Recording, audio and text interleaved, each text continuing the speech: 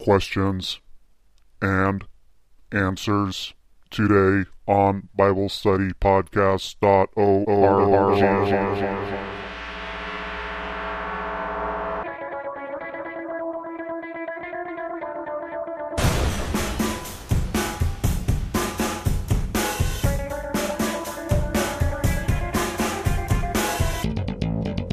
Hello, everybody, and welcome once again to BibleStudyPodcast.org.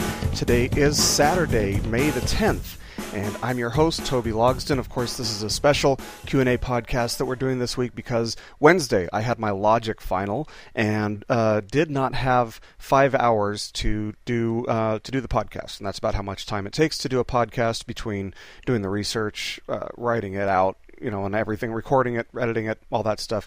It takes about 5 hours. So I didn't have that much time to spare on Wednesday because I was seriously stressed about this logic final. I took logic in undergrad, and man, let me just tell you, taking it in seminary was like 5 times harder. This was a really tough class, but I think I did pretty well in the final. There were a couple questions where I think I was maybe a little bit iffy, but out of 60 or 70 questions, missing a couple is acceptable in my book. Anyway, I want to welcome Christina. She's here with us today as my designated reader once again.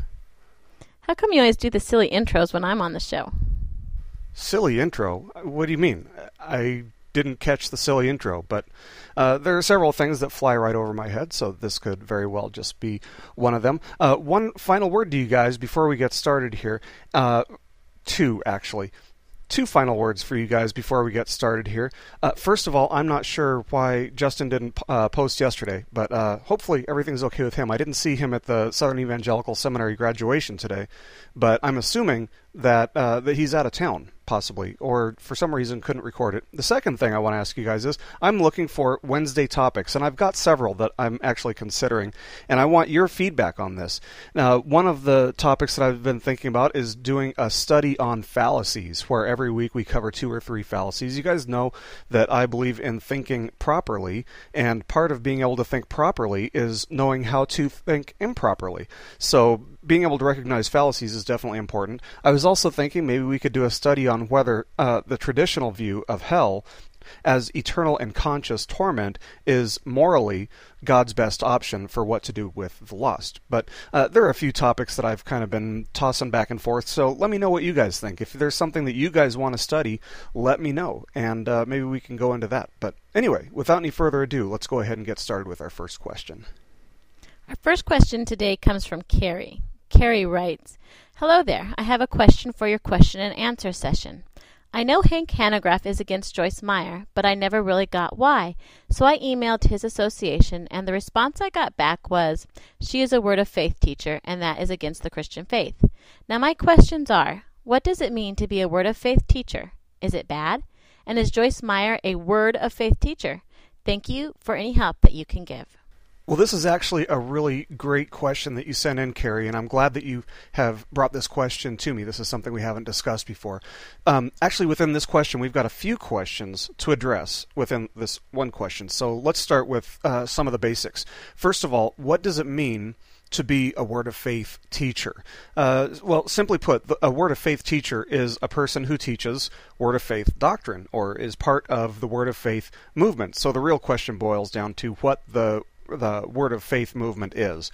Well, the Word of Faith movement is characterized or identified by the teaching of self-empowerment, God being the puppet of mankind, and an emphasis is placed on God's kingdom ultimately being realized in our lives now rather than in heaven. So where did the Word of Faith movement come from? Well, actually, they were around not long after Jesus and were known at the time as the Gnostics, which were characterized by minimizing God and focusing instead on worshiping things like the self, the intellect, materialism, and so on and so forth. So clearly, Word of Faith is dangerous. The Gnostic message. The Gnostic philosophy was dangerous.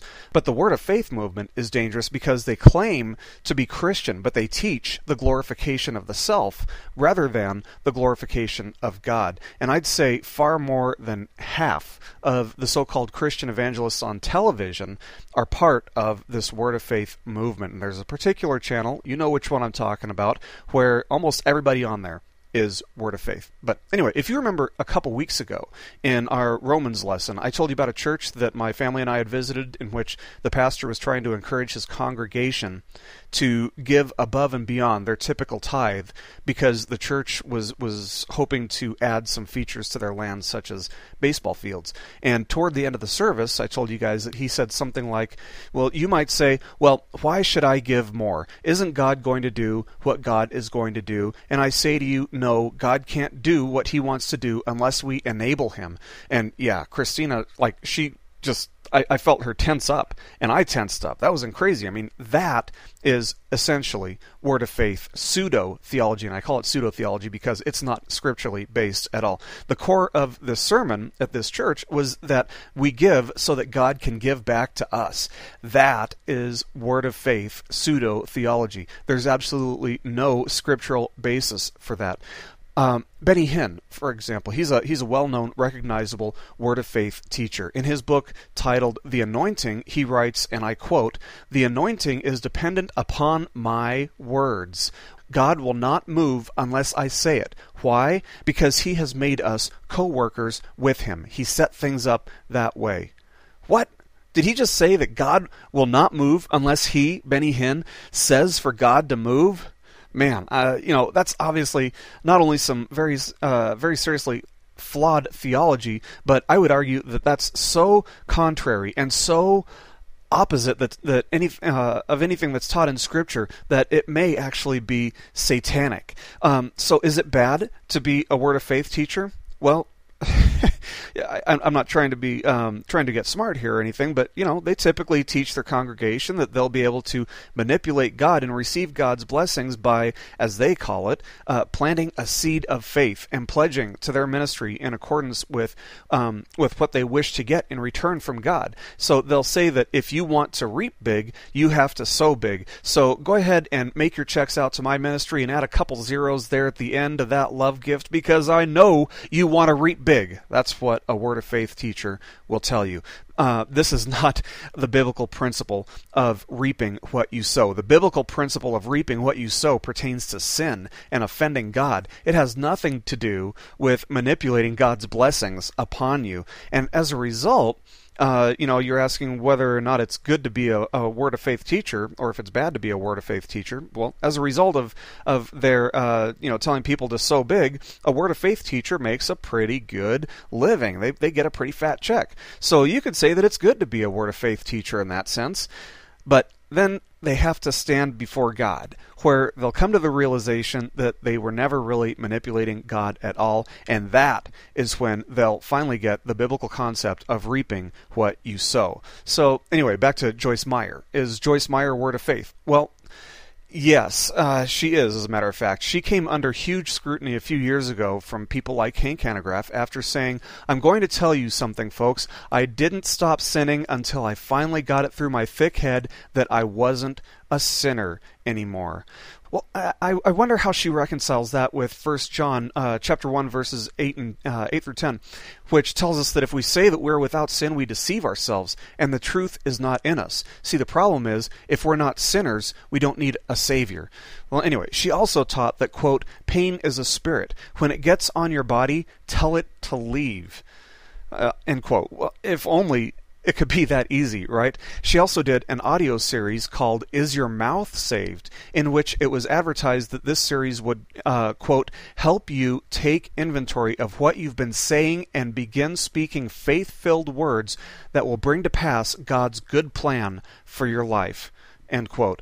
In a 2004 series that she did called What Does Your Future Hold?, she taught that, quote, "Sowing and reaping is a spiritual law. Sow generously and you will reap generously." So, in other words, she's teaching that we can manipulate God by sowing generously. And last but not least, she accepts the Jehovah's Witness interpretation of Luke 23:43, where Jesus says to the thief on the cross beside him, who had asked Jesus for forgiveness, Jesus says to him, "Truly I say to you, today you shall be with me in paradise." And of course, the Jehovah's Witness interpretation of this verse places the comma after the word today.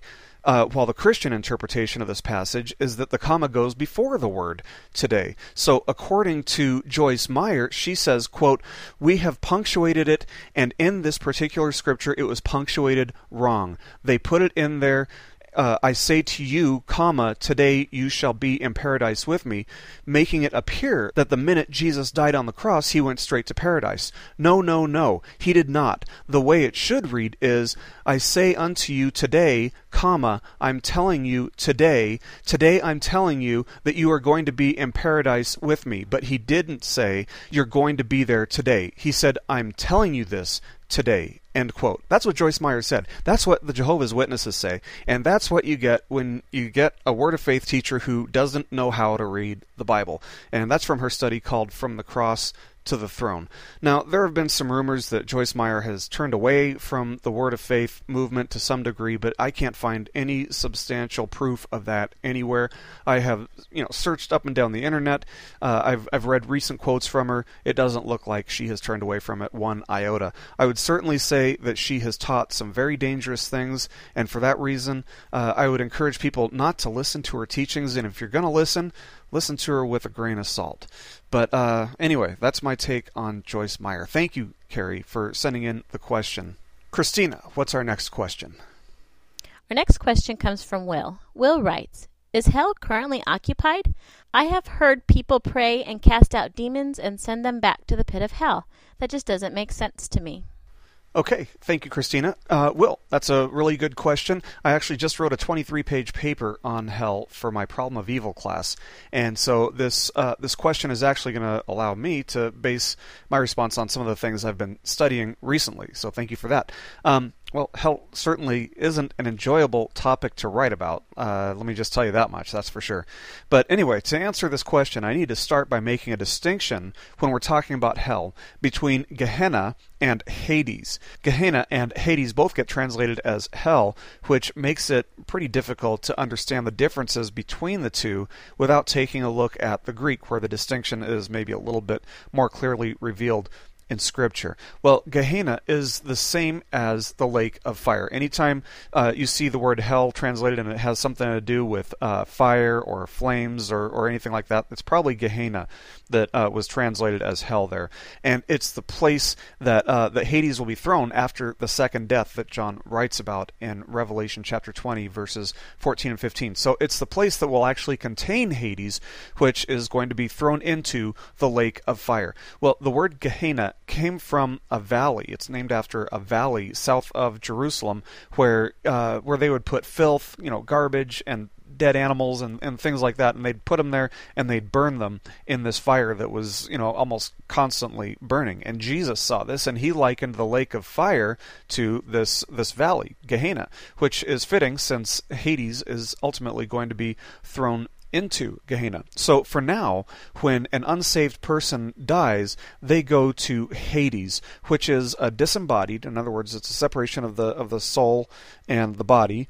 It's a disembodied conscious state of torment. People there are aware of where they are, just like in Luke chapter 16, verses 19 through 30. So you might say that it's a jail cell of sorts, where the lost are awaiting their trial at the judgment of the great white throne. So are demons currently in Hades? That's kind of what your question is asking.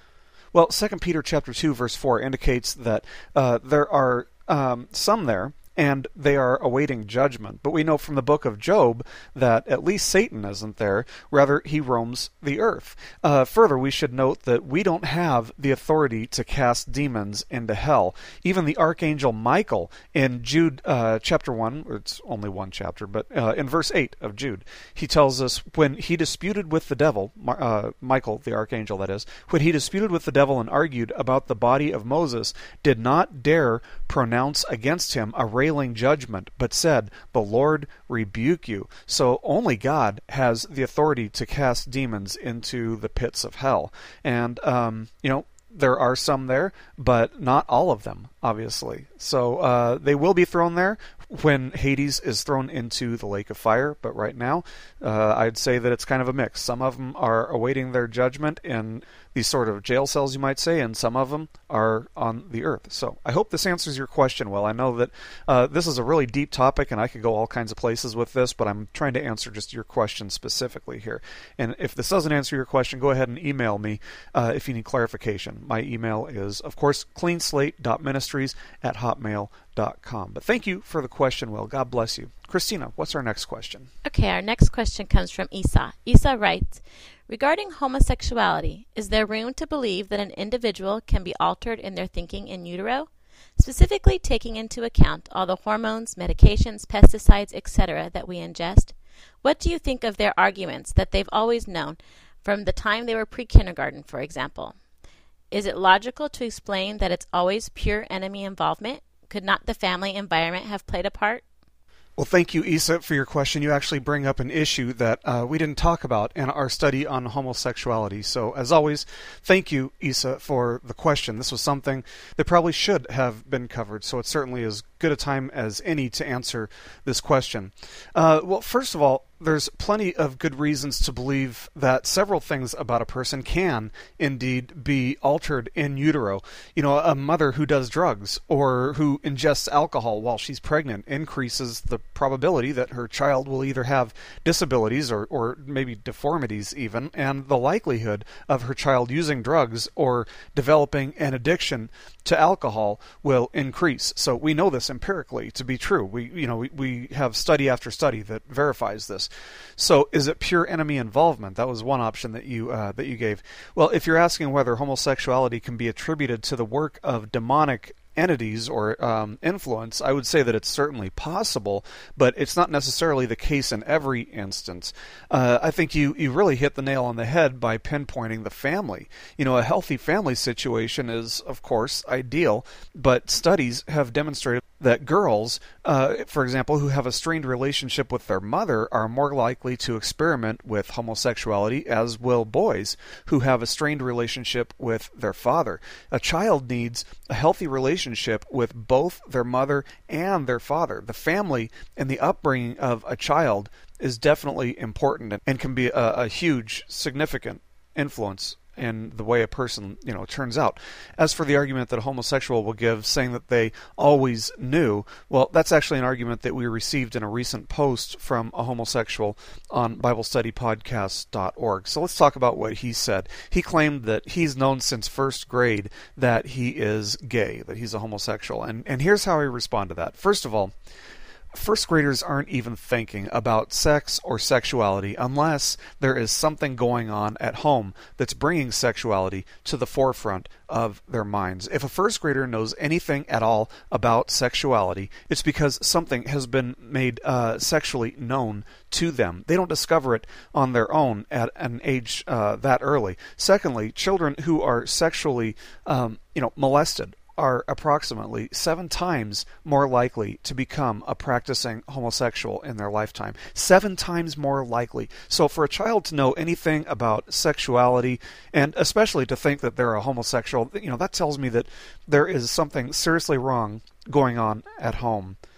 And finally, let me just share a personal story with you from when I was in elementary school. Well, I was a troublemaker. Believe it or not, I was this troublemaker.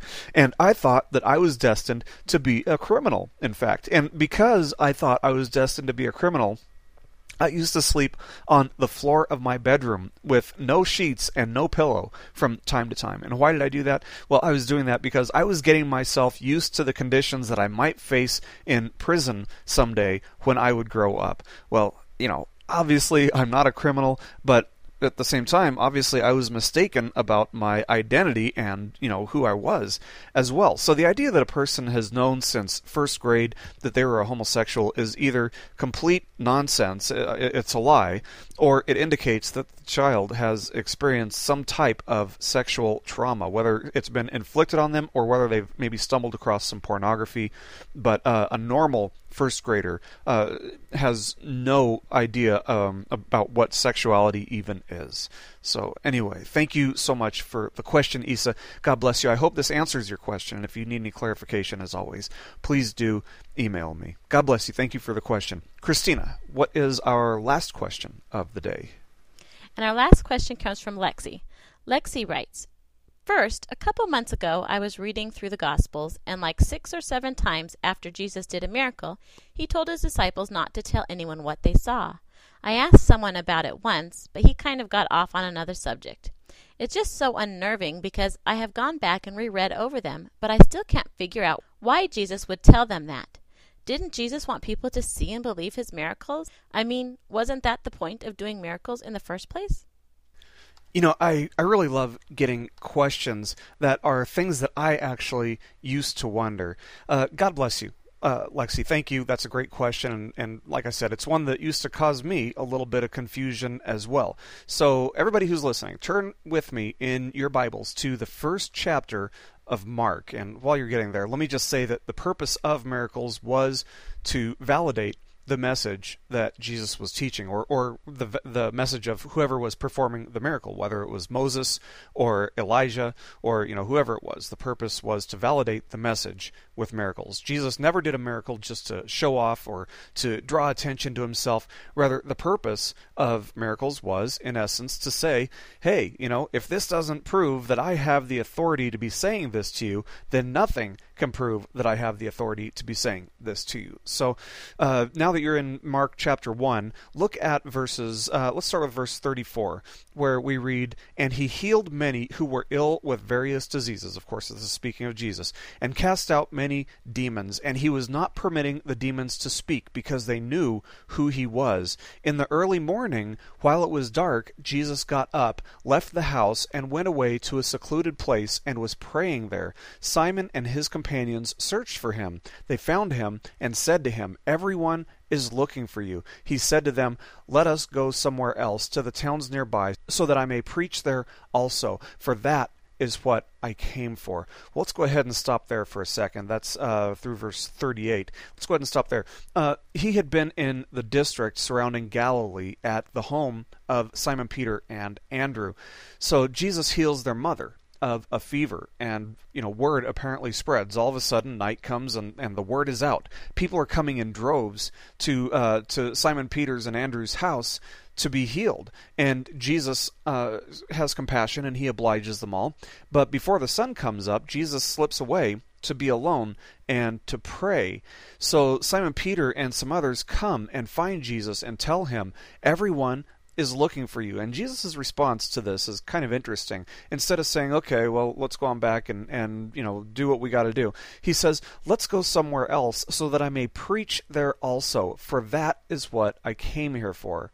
He wants to preach there also, somewhere else, for that is what I came here for. So anyway, we also want to note that the demons were being silenced because they knew who he was. So anyway, then we pick it up again in verse 39, reading, "And he went into their synagogues throughout all Galilee, preaching and casting out the demons." Well, notice that Jesus isn't mentioned as healing here. Now he's just preaching and casting out the demons. Well, the demons, remember, knew who he was. So what's Jesus doing? He's exhibiting his authority over the demons. But then we read in verse 40, starting with verse 40, "And a leper came to Jesus, beseeching him and falling on his knees before him, and saying, 'If you are willing, you can make me clean.' And moved with compassion, Jesus stretched out his hand and touched him and said to him, 'I am willing. Be cleansed.' Immediately the leprosy left him, and he was cleansed. And he sternly warned him," that is, Jesus sternly warned the leper, "and immediately sent him away. And he said to him, 'See that you say nothing to anyone, but go, show yourself to the priest, and offer for your cleansing what Moses commanded as a testimony to them.' But he went out and began to proclaim it freely, and to spread the news around, to such an extent that Jesus could no longer publicly enter a city, but stayed out in unpopulated areas, and they were coming to him from everywhere." And let's go ahead and end there. That's the end of the first chapter.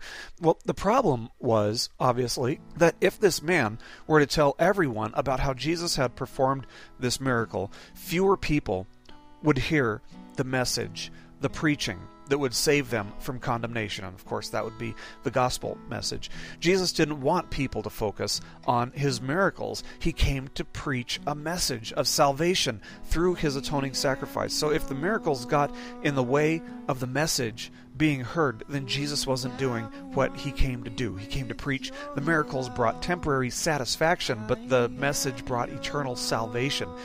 Well, the greater good here is in eternal salvation, and the miracles often tended to distract people from the message. And that's why Jesus would sometimes tell people not to say anything about the miracles that they had experienced. And it was also the reason that Jesus sometimes just outright refused to do miracles. He didn't want to be just a public spectacle. He wanted people to hear his preaching. And if they weren't going to hear his preaching and they were just going to see his miracles, then it was going to be none of the above. So anyway, I hope that answers your question. Lexi, God bless you. We're going to answer your second question this coming Wednesday, if that's okay with you. And anyway, I hope that answers your question. Email me for clarification if you need, and let me know if that doesn't make any sense to you. So anyway, God bless you guys. Thank you so much for listening today. And Christina, again, thank you so much for being my designated reader. I will see you guys Monday for our Romans lesson on BibleStudyPodcast.org. Keep growing closer to Jesus. Everything big and small is yours. From the start of time, you ever run lovingly. This lesson has been brought to you by BibleStudyPodcast.org, a paraministry of Clean Slate Evangelical Ministries, which is a nonprofit, listener-supported ministry based in Monroe, North Carolina. While our desire is that your primary giving be done with your local church, if the Lord is leading you to support our ministry, we do depend on your support to keep our ministry going and growing. If you feel the Lord calling you to support our ministry, you can go to BibleStudyPodcast.org and click on support on the right-hand side. You can make a tax-deductible donation from there. By doing so, you'll be helping us to reach multitudes of people each and every month from around the world who, just like yourself, desire to find answers and meaning in Scripture. We thank you for listening today, and we pray that the Lord blesses you and draws you closer to Him. Keep growing closer to Jesus.